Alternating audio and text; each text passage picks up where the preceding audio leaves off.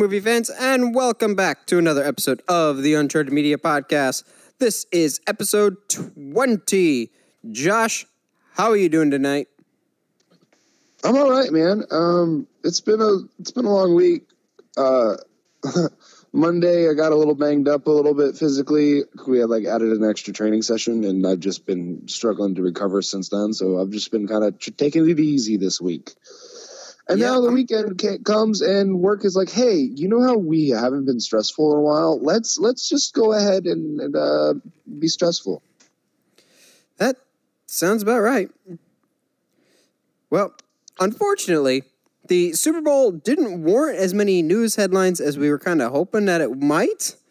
Not to mention it was a boring game, a bad halftime, and kind of lackluster commercials. But we got some stuff out of it. So we're going to break down some of the news that came out of that, some of the other movie news that's come out this week, and not our spoiler discussion. What am I even talking about? Our discussion today will be the best and worst of Stephen King adaptations over the years, more or less piggybacking off the most recent Pet Sematary trailer.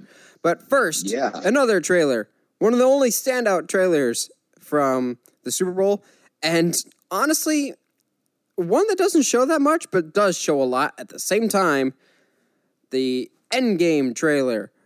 Josh, before I say anything, what did you think of the Endgame trailer?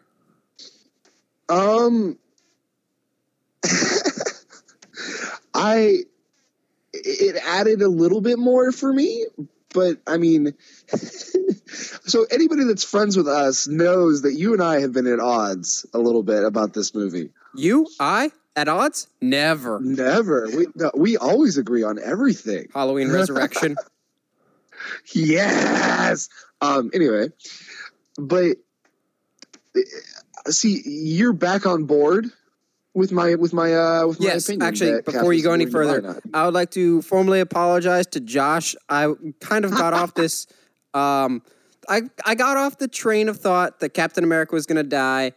I was thinking, okay, he's going to live happily ever after with Peggy Carter in the past. After watching this trailer, nope, Josh, I'm back on your side. I'm sorry, I doubted. I'm back. Cap is totally a dead man. So here's the thing, is I can't tell if Marvel is in fact trying to end it with this. Not in the sense that, we're not going to make Marvel movies ever after this, but I think Avengers is going to be done for a little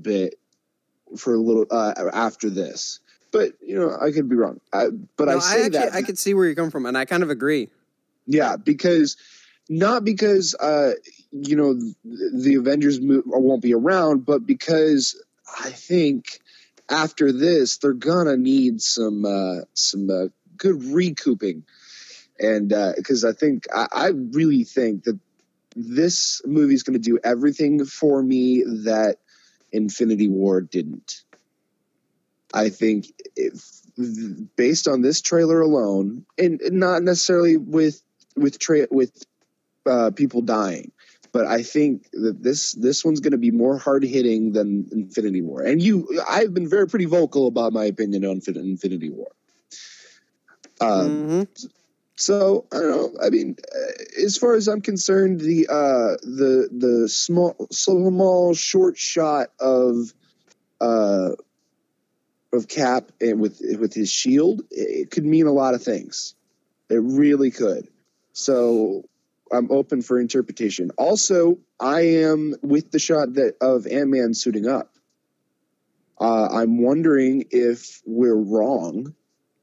And nope, I'm not back. I apologize for the Captain America one. I'm not backing off the Ant-Man theory. No, so let me. I got you, dude. I got you.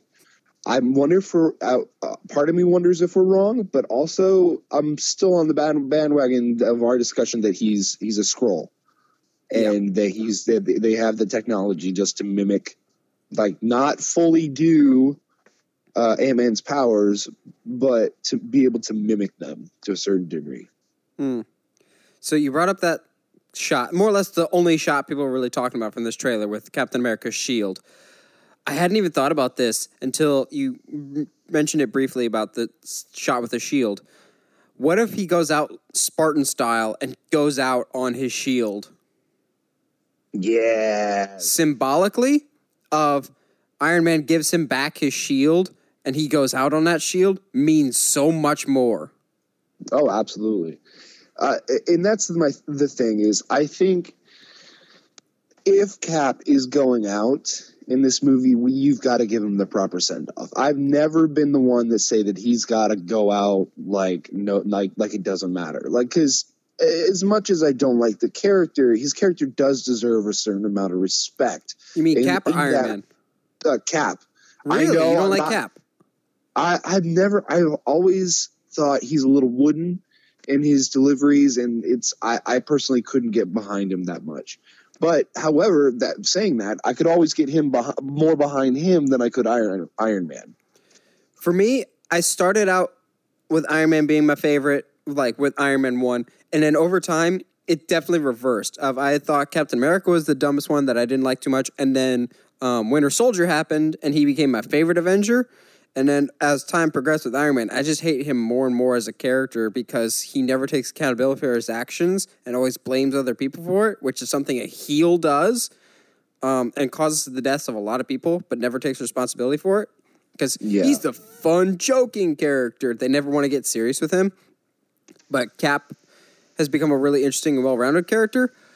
But yeah, I think he's dying this time around. There's a couple other things that are more noticeable by their absence in this trailer that people are kind of pointing out, of when they're all walking in the empty hangar. There seems to be this big gap that people are kind of implying or thinking that Marvel CGI'd out a character, like they CGI'd out the stones in the Infinity War trailer when Cap is fighting Thanos.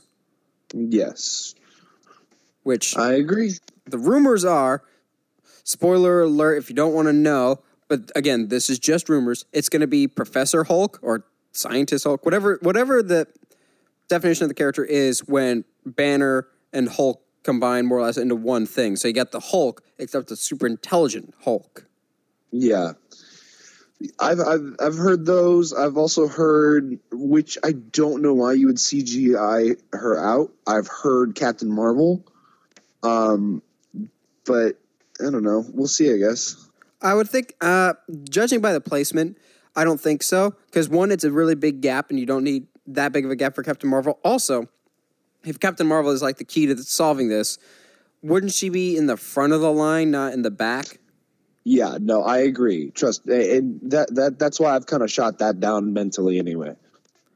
So, also, initially, when this trailer debuted in the pregame before the Super Bowl, I got super excited because I was like, oh, awesome, they're going to show a trailer during the Super Bowl, not realizing that was the trailer. I thought this was the trailer for the trailer. Because I was like, okay, you showed a little bit, where's the rest of it? Because they really didn't show much. They're really keeping everything really close to the chest. Rumors I've heard are all the trailers that we've seen so far only show the first 30 minutes of the movie. Really? Yeah. What are you going to do with the rest of the movie? They're playing it really close to the chest. Which I kind of like. It makes me more curious. Well, because what more other story are you going to tell? Are they going after Thanos or what? I don't know. I have so many questions with this, but I'm really excited that we don't know. In this age of knowing almost everything about movies and production and storyline stuff, we don't know anything about this. We can only speculate. My only concern with Endgame is it may have Last Jedi syndrome, which concerns me, of people get so hung up on their own theories and speculation of what will happen that if it doesn't go exactly that way, people will respond harshly to it when it doesn't deserve it. That's fair. But we'll see. I want a full trailer, but I don't. You know, like I want more footage, but more than anything, I just want the movie to get here. Yeah, I've always, you know me, I go back and forth on being excited for Marvel movies or not. I think I'm probably more excited for this one than I have any other one just because of the possible implications. But then again, I felt the same for Civil War, where I was really excited because I was like, oh, right, we're going to see people die. and then Civil War happens. So now I feel like we are almost guaranteed to see death. But I heard a really interesting argument this time, today actually, of why Endgame will be better than Infinity War, and that's due to the smaller cast. So you'll have more character-focused stuff and more emphasis on characters as opposed to, all right, we got to make sure everybody has at least one moment here. It's going to be more like character-driven and story-driven, which not saying Infinity War wasn't. I really liked the story of Infinity War, but it did feel very crowded at times. Yeah, no, it definitely felt crowded, which is one of the things I said was going to happen. So, yeah. Well, look, man, I'm not always right, so I got to take advantage of the moments when I am. I'm not always right either, but I may be more on course than a lot of other people with our next story. Again, busting out my tinfoil hat. When there's smoke, there's fire, and there's fire surrounding Man of Steel 2. And I'm not giving up on this yet. So this is a two-parter. One of them is more concrete than the other. But the first part of it is supposedly, and this kind of gets me worked up a little bit, actually. Supposedly, the reason that we have not gotten a Man of Steel 2 yet is because Henry Cavill has not given approval for the script and for a director. He apparently wants approval for the script and for the director and wants a producer's credit. That's just the rumor. Before I dissect the crap out of this, Josh, ease my mind for a second here before I go on a blood pressure raising rant. Okay, so if anything, this shows us that if it's true, then it shows us how passionate Henry is about Superman. Just adding more fuel to that fire that he's perfect for this. I don't know if he deserves that kind of status, but I guess if the whole house burns down and you're the sole standing pillar left, we're going to build a memoriam to that pillar. So, sure, I guess if he's the reason that Man of Steel 2 happens and is actually pretty decent, then yeah, by all means, producer credit. And okay, I'll also say Henry Cavill's people, his press people, have come out and vehemently denied all these rumors, and I completely agree with his people.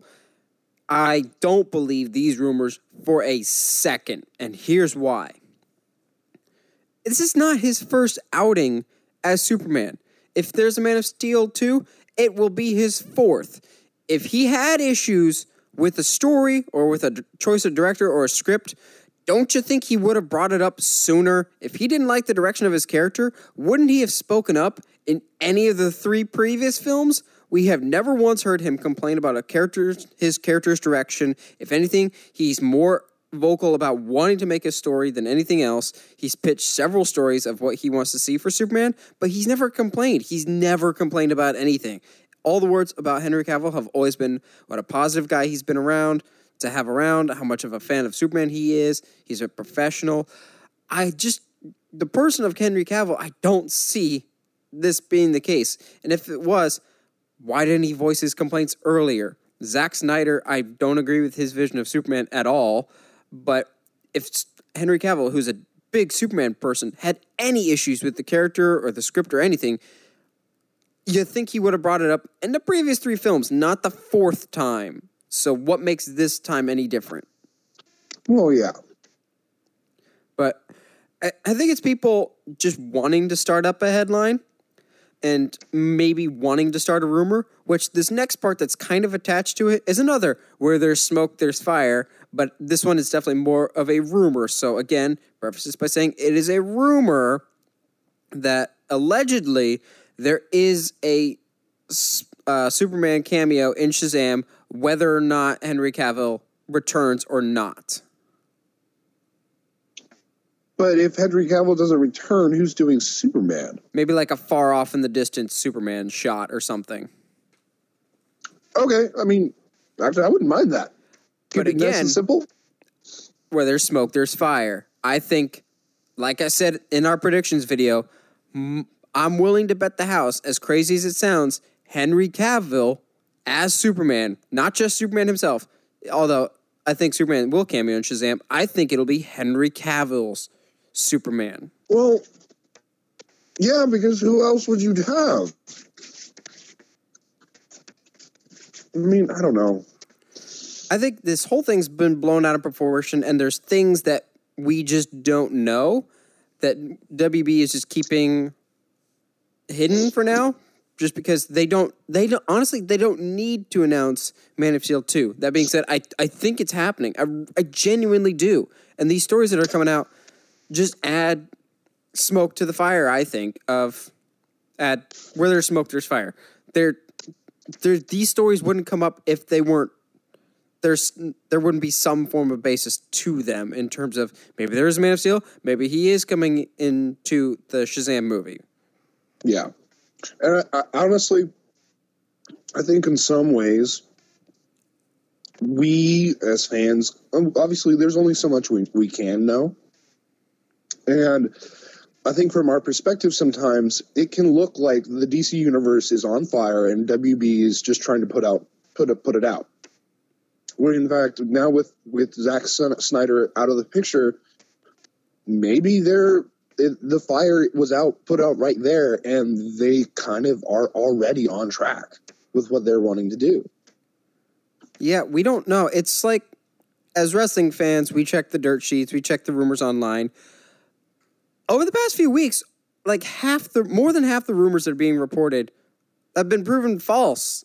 And I think that's the case here, of people just stirring up headlines to be the first one to report something and not having all the information.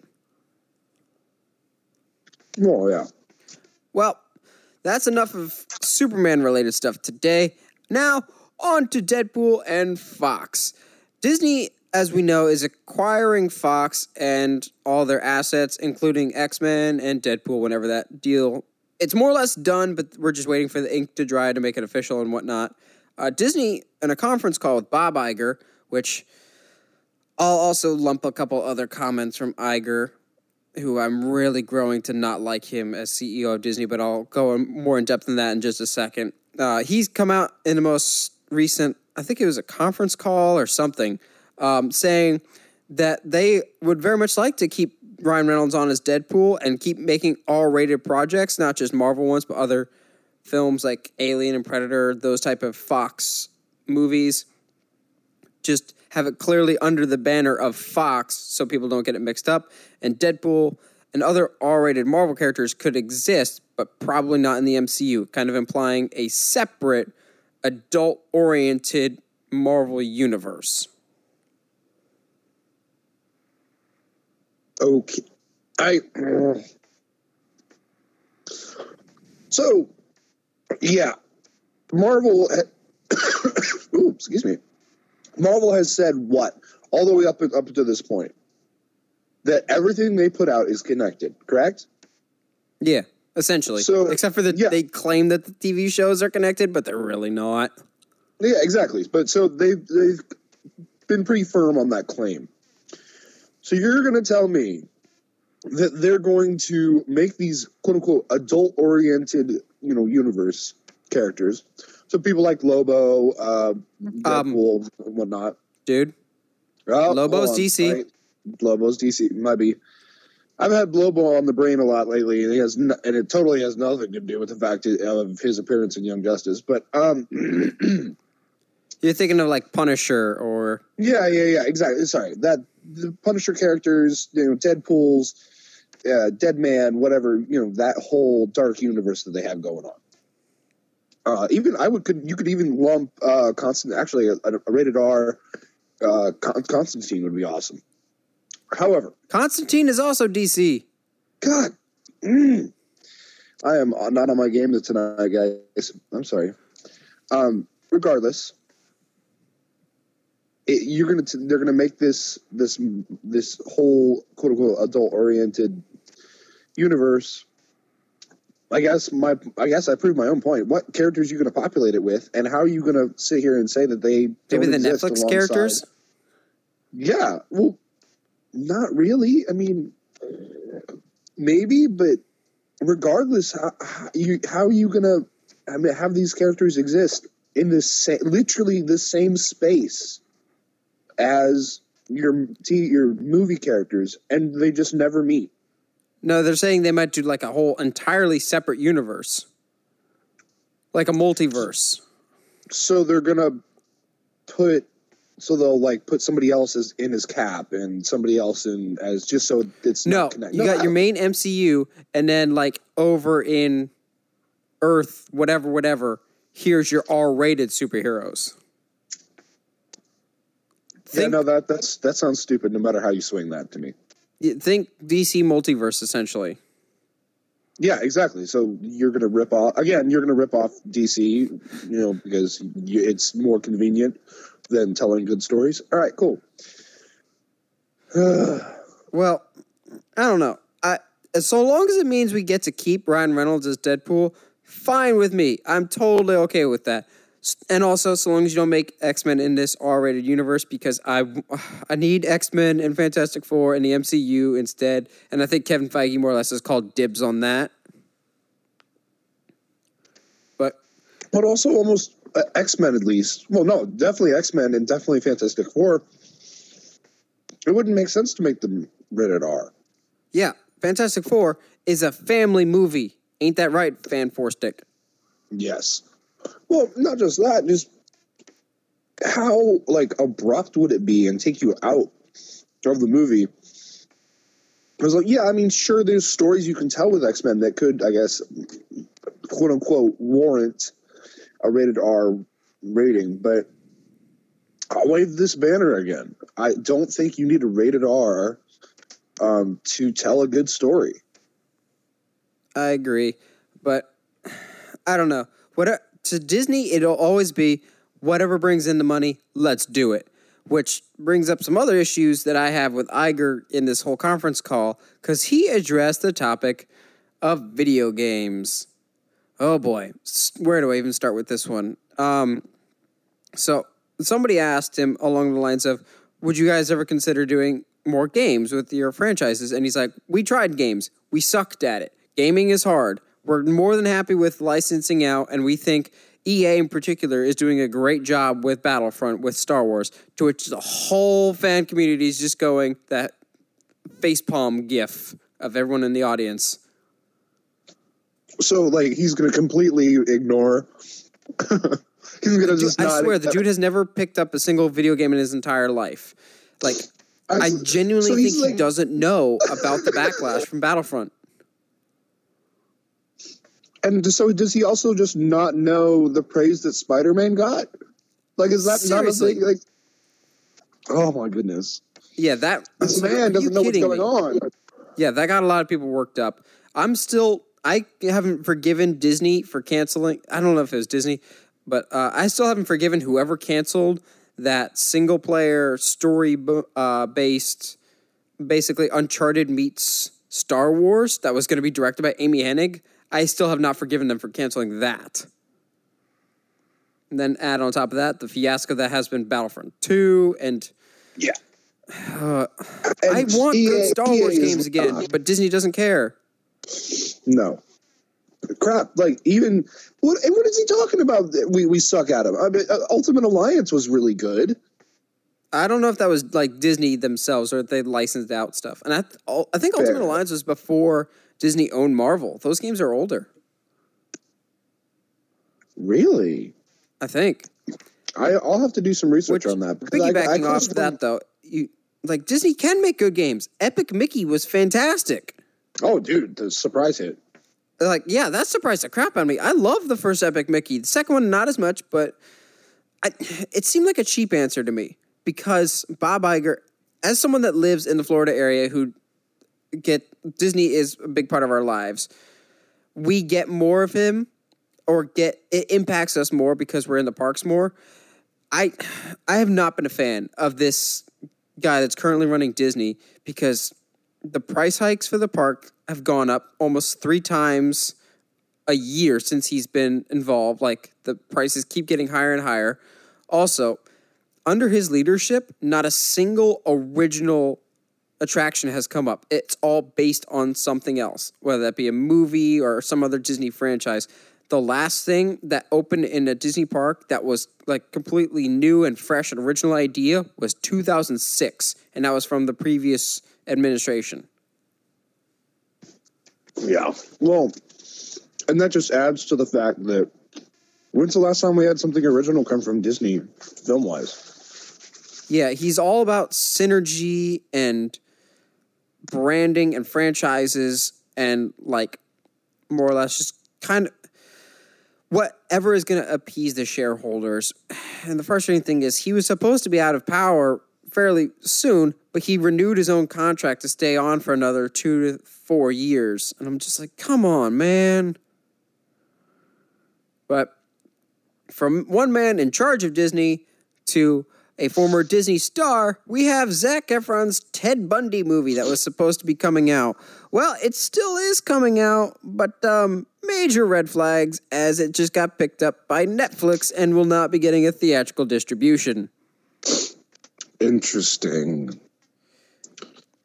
So is that because they just released the documentary and somebody in charge was like, well, they know what they're doing?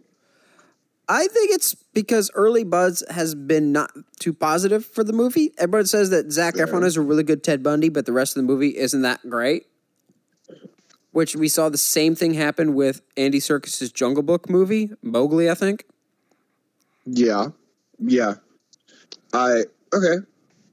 And to be fair, if that's what happens, I'm okay with that being on Netflix, though, because then at least Zac Efron's actual acting, because I've always thought he has some good ability. And you just don't think he's Nightwing? No, I don't. But I'd be super down for him as Hal Jordan. Ooh, yeah.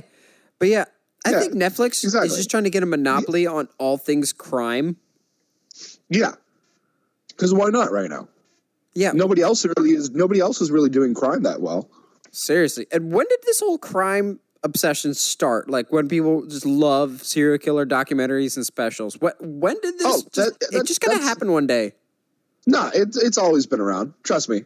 I used to love them as a kid, and those. What does that say about you? Cheap, well, yeah, I know, but but even if we're sitting here and talking about it, there's whole networks of whole channels on cable that are dedicated to just crime, just reenactments of, hey, like this person did this and this person did this, what is it, like Real Housewives of Death or whatever, you know what I mean? There's all these like really cheaply done shows on just about crime. So it's always been an obsession, trust me. Now, as far as being like, man, Ted Bundy is so hot, like, no, stop. That's weird. This man has killed many people and eaten people. Well, like, stop. Like, don't. About that, that does segue me perfectly into an argument that I've been making for a while. Is Zac Efron is absolutely the right choice to play Ted Bundy because he's attractive. Oh yeah, totally. Something clearly, the people that are getting all up in arms about sexualizing Ted Bundy are the ones that clearly don't know a single darn thing about Ted Bundy. Yeah, the reason absolutely. he was able to get away with all the horrendous and awful things that he did was because he had so many people go, oh, I could never see him doing that. He was a flirt. He was a ladies' man. Women loved him. That's how he was able to get away with all the things that he did. So obviously, yes, you have to sexualize him because that's part of his story. And of all the horrendous and evil things that he did, he was able to mask it because of his, for lack of a better word, charm and charisma. Exactly. It's like if I ever started killing people, people would be like, but he was so funny, and like all he wanted was to kill himself. I think you've been red flagged for a while. Oh, screw you. Yeah, we worry, man. We worry. Everybody does. It's okay. But hey, at least you're not making a shark movie. Oh, gosh. Because, that's what we need, is another shark movie. Okay, what we're talking about is acclaimed visionary Tommy Wiseau also known as the guy that did The Room, who wrote, directed, produced, and starred in, and by that I'm being totally sarcastic when I say visionary director. The Room is like the best, worst movie ever made. It's glorious. And so this guy, he's making more movies, and he's throwing his hat in the ring with giant shark movies. He's making a movie naturally called Big Shark. I need to see done. it. I'm done. I've seen it all. I've heard it all. I'm done. I can die now. I don't even know what to do. I hope he pulls a Batman 66 and pulls out a shark repellent.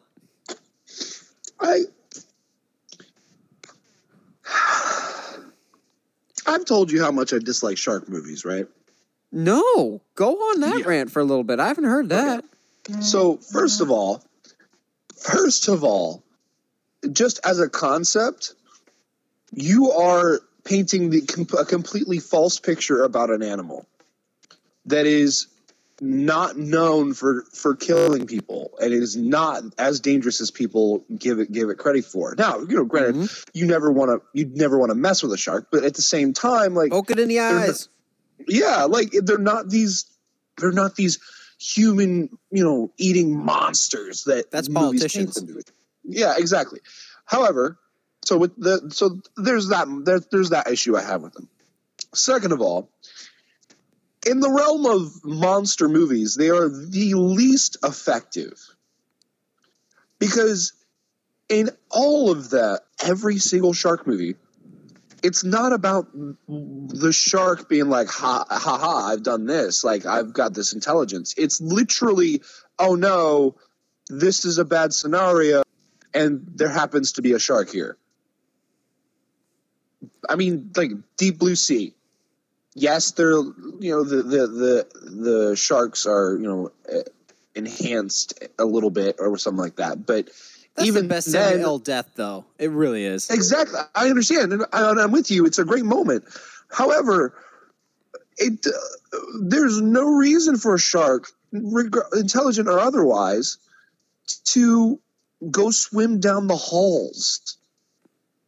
None of it makes sense. And the Meg is okay, but at the same time, it doesn't matter. I don't know. In the realm of the monster movies, when it comes to horror, they are the least effective. And there's so much schlock when it comes to shark movies that it's one of those like, all right, cool. So in a world where we live in, that there are, 9 Sharknado movies? I'm pretty sure it's 5. It might be 7. There's at least 5. At least, regardless, I think there's 6. 5 or 6 too many. Really? You don't like any of them? Oh, I hate them. With a burning passion. They're the worst kind of B movie to me. See, I love all of them, but the first one. The first one took itself way too seriously. I think this Tommy Wiseau movie will have the same spirit of Sharknado, whether it realizes it or not, because it's so self-aware and how stupid it is. I hope Tommy goes down that route. That being said, I don't think he will. But it's going to be a train wreck out of the way, and who can't take their eyes off a train wreck? Well, that's fair, I guess. That's why probably a lot of people just watch me exist. Yeah, that's just stupid. It's all rude. Well, our last news topic of the day will also segue us perfectly into our discussion, and that is earlier today, we're recording this on a different day, we're recording this on a Thursday, the new Pet Sematary trailer came out, and boy, was I wrong. That first Pet Sematary trailer, I did not like, and I was starting to write off this movie. This trailer terrified the crap out of me, and I'm so hyped for this movie. Although there is one scene in the trailer that I could not take seriously because it has a whole bunch of kids wearing animal masks, And so it made me think about Wicker Man, and I died laughing, and then I got scared, and then I got nervous again. So I was right back on track. But for a couple seconds, I was like, uh-oh, I'm having Wicker Man flashbacks. Look, man, as long as nobody dresses up in a bear costume and punches a woman in the face, I think it'll be okay. Oh, no, dude. If that happens, I'm so on board. It's not a bear this time. Someone punches the cat. Exactly. But, I mean, I'm with you, dude. This one is like leagues more terrifying than the first one. Oh, yeah. The original one is not terrifying at all. Exactly. We laughed. Exactly. But even that, so I'm not actually that familiar with the original. Were you not there when we watched it? No, I was not. So I've never seen the original, but I'm already really on board with this. I don't remember in any of the promotional material or anything that I've read about the original Pet Sematary about there being like a demon or something in the woods. Which I found very fascinating, and I thought it added something to this story of a patch of ground that brings people back, but they're not all the way back. So I don't know. It seems really interesting to me. Yeah, I don't remember anything in the woods either. I just remember the spot where you buried and they come back. The effects look a ton better than the original. The original, it always just seemed like weird, cheesy, like half-hearted zombie makeup that just made them look pale. I don't remember there being something in the woods. This just had a really creepy and unsettling vibe. The mask that they used just freaked the crap out of me. However, I do have one complaint about the trailer, and it's kind of nitpicky, but you kind of expect nothing less from me at this point. And that's late in the trailer. You see John Lithgow's character walking up some stairs, and you get a close-up of his Achilles tendon, and then there's a kid with the mask, and then they cut to him wincing in pain because it looks like a kid slit his Achilles tendon. So that is a callback to a very iconic scene from the original, one of the only scenes in the original one that made me wince, just going, nope, because that character gets their Achilles tendon slit. I think what the trailer should have done is show his Achilles tendon and then show the kid's head popping up, and then you cut from there. You don't see his reaction to the pain. You don't see the kid start to swipe for the leg, because I think that would have been a better callback to the original. Like, people know the ankle slicing part. I think that would have been better and more effective, and just kind of imply it. But I think that could also be this year's version of A Quiet Place's stepping on the nail scene. True. I got you with that. But I love this trailer. It's weird. I got very much a Goodnight Mommy trailer vibe. For those of you who've not seen it, go look up Goodnight Mommy and good luck sleeping tonight, because Well, and that's funny because I've only ever seen the trailer for that movie, and I've yet to get my hands on a copy of that movie because I've been wanting to watch it for forever. I've seen it, and it's more messed up than the trailer. Oh, okay. Of course. That only makes me want to watch it more. It's real messed up. Yeah, well, yeah. It's foreign film. They do whatever they want. Oh man. But yeah, you got a thought there, Josh? Great. I'm great, man. I have a thing for foreign films. But you got a thought about this?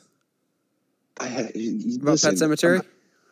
I'm gonna have a thought about Pet Sematary. So the vibe that I got actually from this was like a supernatural strangers. Yeah, mostly because of the masks and because of how creepy it is when they pop out of nowhere. Those masks, man. The masks are selling it because right now they didn't sell me in the first trailer, but this trailer they sold me. Well, yeah, and you know how little faith I have in child actors in horror movies. But, I mean, this past year was a pretty decent year for kid actors. So, I mean, I could be completely wrong from here. In particular. No. Well, and it begs the question then, is something like making him do this? Because he doesn't sound like he does in the rest of the trailer in that scene. Yeah. He sounds like he's possessed. Like Amityville Horror type of thing.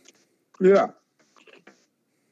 But I wasn't on board with it, but this trailer freaked the crap out of me, and now I'm definitely on board. So in honor of that, we thought for discussion today, we kind of break up the routine. We've been covering a lot of superhero-related topics lately. We wanted to break up the routine a little bit and talk horror, our favorite. More specifically, Stephen King. He's the definition of hit or miss. So today, we thought we'd cover some of his hits and his misses. But before we do that... I just want to point out real quick that you said we're going to break our little thing right now and stop talking about superhero movies, because literally, and I think this is hilarious about us, we literally only talk about either superhero movies or horror. Yeah. Well, we'll break that trend once there's news topics that aren't superhero related. But before we get into Stephen King, we need a sponsor that isn't Wendy's, because I'm mad at them right now. I've had bad experiences with fast food, apparently. Did they screw up your 4 for $4? No, they straight up didn't give me one of my 4 for $4s. What? I ordered 3 and I got 2, but I got 3 drinks.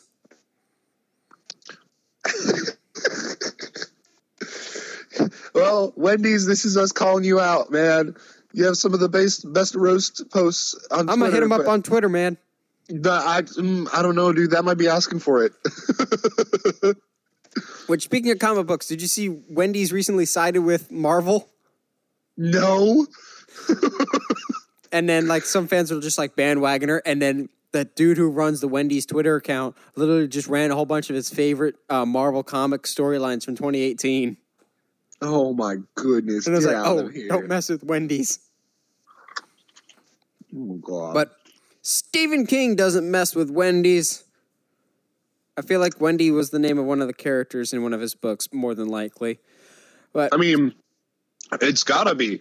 There's no way that he's written as many books as he has, and not one character is named Wendy. Yeah, probably. Oh, Wendy! Yeah, exactly. In your best Samoa Joe voice. But Stephen King is literally, to me, the definition of hit or miss. You've got some of the best films of all time based off of his work, and then you have Dreamcatchers with the poop weasels. Yes.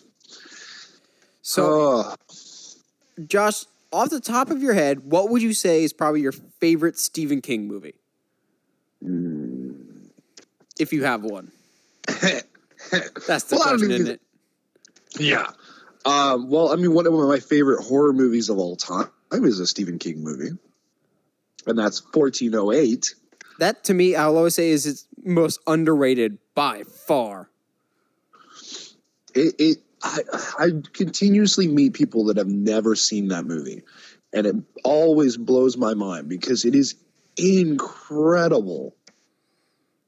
It's so good. It's to me, it's more than a horror movie. Oh, absolutely. And so, fun fact, I did a little research. What? Yeah, I know, right? Apparently, it's only based... That one is unlike a lot of his other films that are based on, like, actual big books that he's written. 1408 is only based on, like, a short story that he wrote in 1999. Well, funny you say short story, because my favorite Stephen King movie is also based on a short story known as Rita Hayworth and the Shawshank Redemption. Oh! That's the name of the short story, and of course the movie is one of the best films ever made, The Shawshank Redemption. Dude, Shawshank Redemption is just my jam, man. I could watch that happy, sad, angry, mad. It doesn't matter. Shawshank is just beautiful. It's the best Prison Break. Yeah, besides Toy Story 3. Yeah. But I remember growing up, always hearing about Shawshank Redemption, and I never really had desire to. And then I finally saw it, and it was just like, this is something incredible. It's so good. So my dad, there's a lot of celebrities he doesn't like just because of their political opinions. To me, I try not to let people's political opinions sway my opinion of them as a person. But my dad doesn't really like Morgan Freeman or Tim Robbins that much because of their political views. Even he's just like, nope, Shawshank is just one of the perfect movies. It's just too good. I'm like, yep.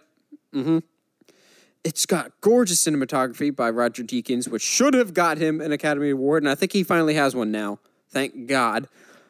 Shawshank is just the best. And I'm determined one day, I'm going to make a video out of an old article I did back in the day when I wrote blogs of how the movie Holes and the Shawshank Redemption are the same movie. Well, obviously. There's a lot of connections, but I love the Shawshank Redemption, and more than anything, I love the score for the soundtrack.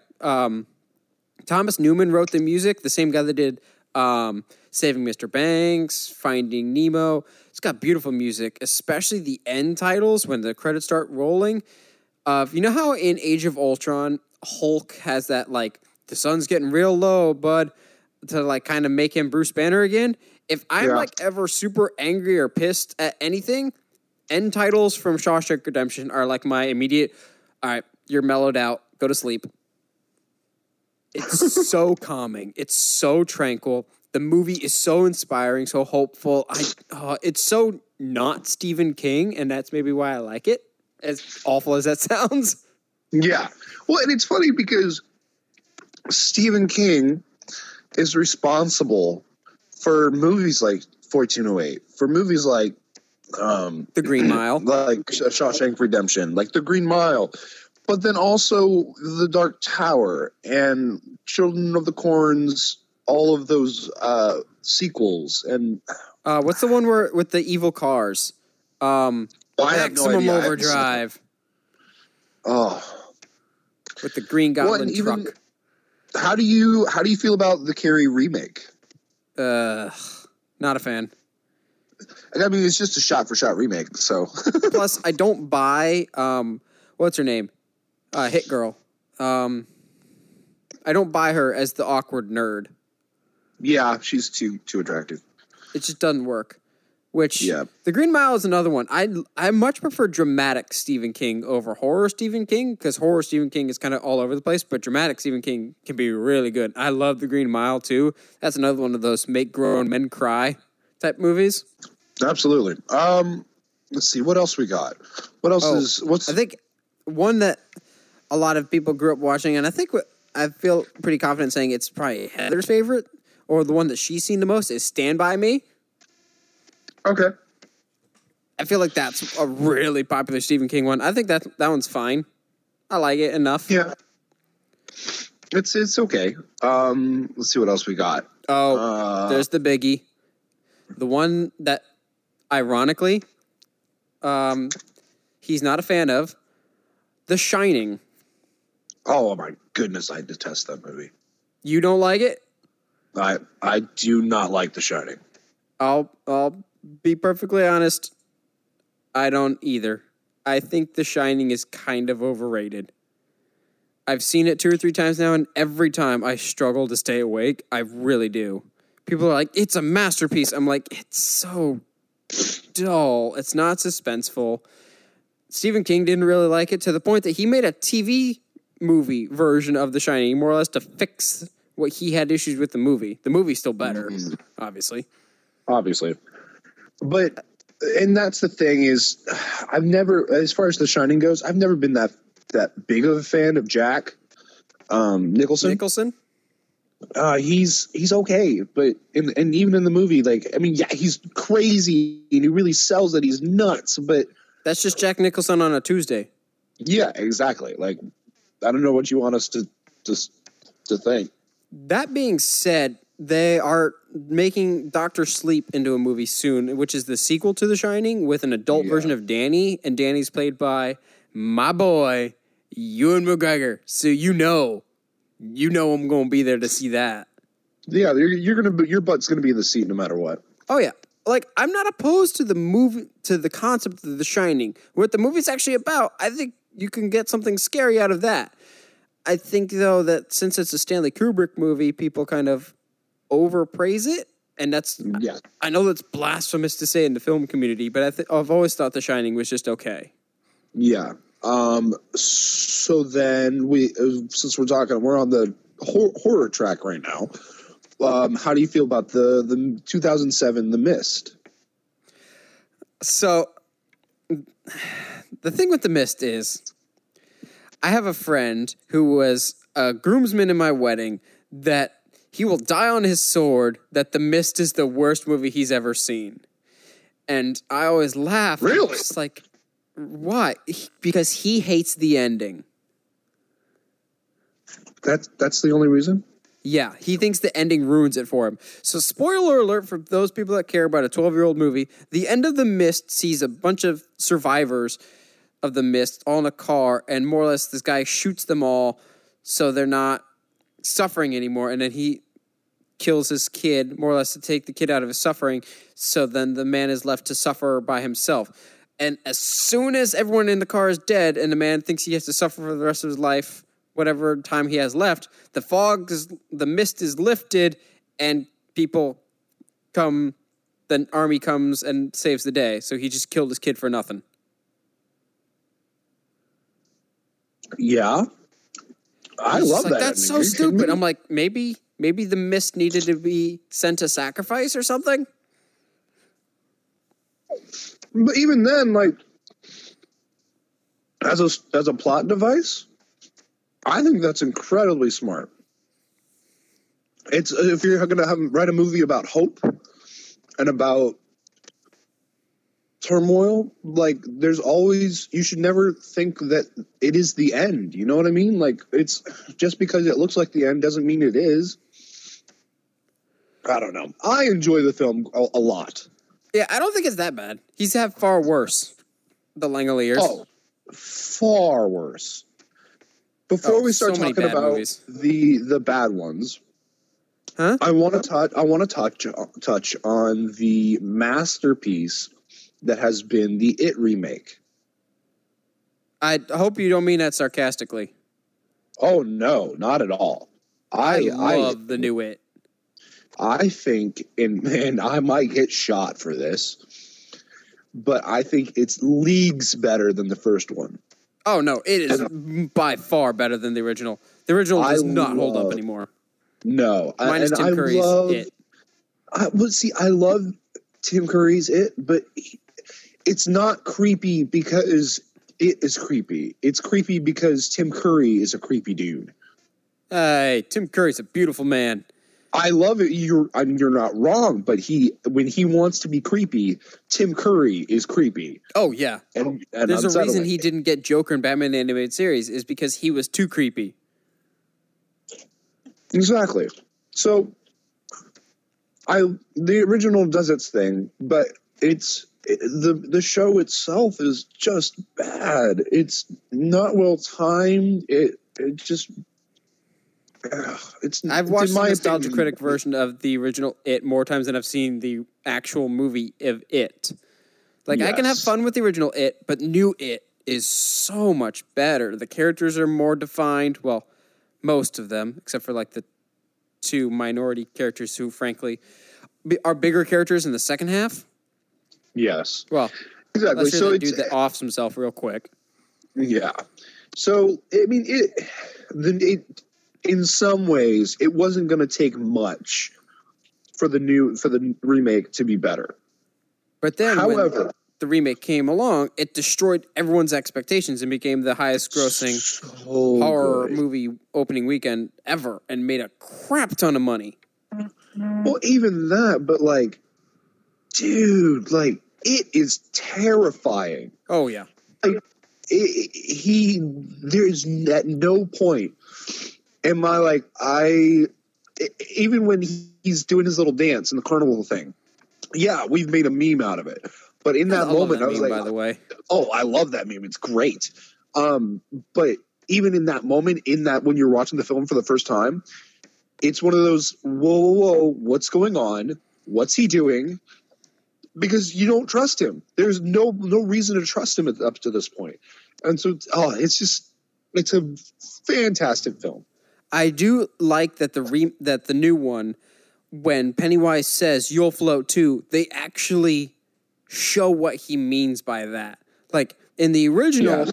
he keeps saying, "You'll float too, you'll float too," and then you never get what he means by that. I always just kind of was like, does he mean like we're gonna float down the river dead or something? Like, no, like it actually makes sense in this new one of some creepy stuff's gonna go down in the sewers.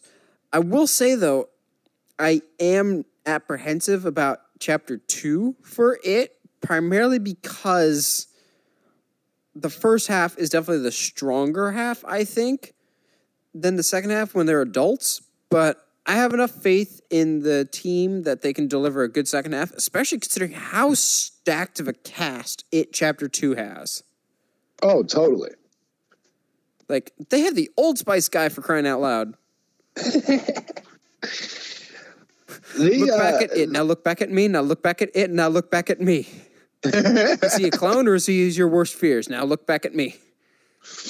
And the thing is, too, and I think maybe they're going to feel the pressure a little bit, but now that they've delivered so hard on the first half of the story, you literally either go all the way and go hard or go home at this point. You know what I mean? Like, you either knock it out of the park or you make a subpar sequel. And honestly, with everybody that's involved with this film, I don't see how they're going to pull off a subpar sequel. Yeah, well, we'll just have to kind of wait and see. I forget when it is. I think it's September. So, trailer soon, hopefully. Probably Comic-Con. I have to wait till September. Yeah. It feels like I've been waiting forever. Yeah. When was chapter 1? 2017? Yeah. No. Yeah. Yeah. I think so.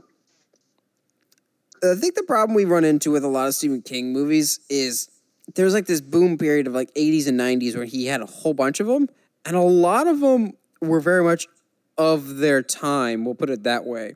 And like they were feared and like the name in horror in their time, and now you look at them and they're laughably bad. Like, most notably, Children of the Corn to me does not hold up. Oh, no, not at all. Now, it's funny more than anything else. Oh, yeah.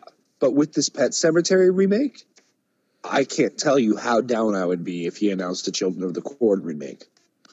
Yeah. Like, maybe get one of the Stranger Things kids, primarily just because they just keep appearing in these Stephen King movies.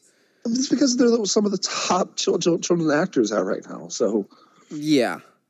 But I don't know. Maybe you could actually make Children of the Corn scary. I think what's working in Pet Sematary's favor this time around is they're actually going full force of terror. Like, originally, Stephen King, this is the one. Pet Sematary is the one that scared Stephen King so much that he almost didn't release it because it scared even him, the dude making it. So if done properly, oh God, no. We're all screwed. You're all doomed. Just like the beginning of a Friday the 13th, that type of Harold character. Get out of here. What else do we got? I'm looking at a list. We've got Cujo, which essentially is if the big dog from Sandlot went evil. And to be fair, I've never seen Cujo, right? Same. But I have seen scenes from Cujo. And like I saw them at that like perfect age, and to the, like maybe between like 8 and 10, to where like I had like a recurring nightmare every now and then, like maybe once every few months, of like a dog like running around the neighborhood just tearing through everybody. Beethoven gone to the devil. Exactly, like because that concept, to Stephen King's credit, that concept is quite terrifying. I thought we were getting... I had heard rumors a while back, but this was a while, so plans may have changed. I thought I heard rumor of a Cujo remake. I mean, it's just another shark movie, but with a dog. So are you opposed to that? No. I mean, yeah. I mean, I am, but I'm not. I don't know. It would depend on what dog they picked, if you know what I mean. Yeah. So I'm surprised we've made it this far without talking about one of the most cringe-inducing Stephen King movies yet. But for the right reasons, not like Shyamalan cringeworthy. Misery. Primarily because I haven't seen Misery. You may not have seen Misery, but you know the scene in question with the board between the feet. Do I? That's the one where James Caan is strapped to a bed by Annie Wilkes, who more or less is like the big fan of the writer. Family Guy parodied it. That's hard to say. So, like, James Caan's character's bedridden. She puts a cinder block between his feet and then takes a sledgehammer to his ankles to break his ankles. I haven't seen this. What? That's like one of the most iconic scenes in any Stephen King movie, and it's like, nope. Yeah, she puts this like 2x4 or some piece of wood between his feet while he's in bed and takes a sledgehammer to both feet. How have I not seen this? Yeah, look up Misery scene. That's all you have to look up is just Misery scene. And that, I'm sure, is the first thing that'll come up. Jeez. Yeah, see, that's like one of the most iconic scenes. When it comes to Stephen King, when he's on, oh boy, is he on. But then when he's off... oh boy, is he off. Like, he's had some stinkers, like the Langoliers with the blind girl that can see things, and then there's like meatballs that eat worlds or something, and they get trapped between time, or if I remember correctly. Then you got that one with their like the cat people. Oh, there's just so... let's not even talk about the Dark Tower movie. Which should have worked. No, it really should have. And it should have worked. They just kind of like did like the wrong section of the story first. Yeah, there's too much story there. The cast was solid. Matthew McConaughey and Idris Elba, I'm in. But the thing is, the Dark Tower is part of a huge series that like requires a lot of extensive detail. If you said we're doing a Dark Tower Netflix show, great, that fits better. Speaking of Netflix, Gerald's Game, also fantastic Stephen King movie. Yeah, I think so. The thing about Stephen is that his terrible movies are also very forgettable. Unlike Shyamalan, who literally for a while there, that's all he put out, but they're not forgettable terrible. Like Lady in the Water is awful, but I can still quote you lines and still tell you how crazy and weird that movie is. It's a weird fever dream of a movie. It really is. But on the same token, when Stephen King's movies are bad, like Shining, I can't remember anything as far as how terrible the movie is. I just remember being like, this movie's awful. Oh, no. Not so much with like his movies, but like his TV specials. I can remember some of those being atrociously bad, but still at a point of like entertainingly bad. Yeah. They're never just absolute trash, because even Dark Tower is a fun watch, albeit stupid and nonsensical. There's at least moments that are like, whoa, that was cool, or I like these characters, or whatever. You know what I mean? Yeah. Dark Tower had so much potential, but there's so much other lore involved with it that you can't just cram into a movie. That probably would have fit better as a TV show. Also, one more thing before we wrap this up. So how familiar are you with It, the book? Not very, but I've, be it that I became a big fan of the most recent remake, I did like read into like articles and stuff like that about it. So do you know about the turtle? The turtle? So apparently, I have not read it, so I may not have all my information about this, but apparently in the book, the arch enemy of Pennywise, like the thing that can defeat him, is like this spiritual god that takes the form of a turtle that's like super psychedelic and everything. And so more or less to get the information that they need to defeat Pennywise, all the kids get high and meet around a campfire and talk to this spiritual turtle. Interesting. And apparently they may include the turtle in some capacity in chapter 2, to which I'm just going, oh, honey, just no. So that's possible. There's a reason it wasn't in the original. Hey guys, let's get high and see a turtle that helps us beat a clown. Yeah, but he's not a clown, and they've done a very good job, as in the first one, of showing like this is just the form that he takes. Again, celestial turtle. Okay, listen, you're saying that to the wrong guy, okay? Because I have read a book, or not. You have read a book. Shush. I have thoroughly enjoyed a book that the character, the whole world that it takes place on, is like this flat disc that's being carried upon a turtle's back that's swimming through the cosmos, which is also like an actual like theory of existence too, is that we're all just like our reality is just balancing. No, our reality is just balancing on the back of a turtle swimming through the cosmos. Like that's a legit like cosmic theory. Anyway, which is I'm not saying that I subscribe to it, but that's like a thing that is actually written down and somebody thought it was a thing. Speaking of subscribe, whoever's listening to this, you guys should absolutely subscribe to whatever audio listening device you're listening to us on, whether that be YouTube, Google Play, iTunes, or on the website. I think that about does it for us, because we're getting weird and trippy out here, man. I don't know how I feel about it. I feel you. I mean, at this point, I don't care. They could. I trust them enough with the material for them to do everything justice. So yeah, I agree. I'm excited for it, Chapter 2, and I'm sure it won't be the end of Stephen King adaptations. So Stephen King's kind of all over the place. He's got good, he's got bad.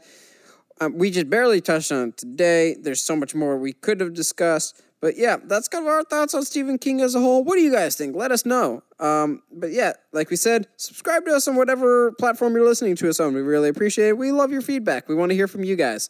And as always, stay sharp, movie guys and gals.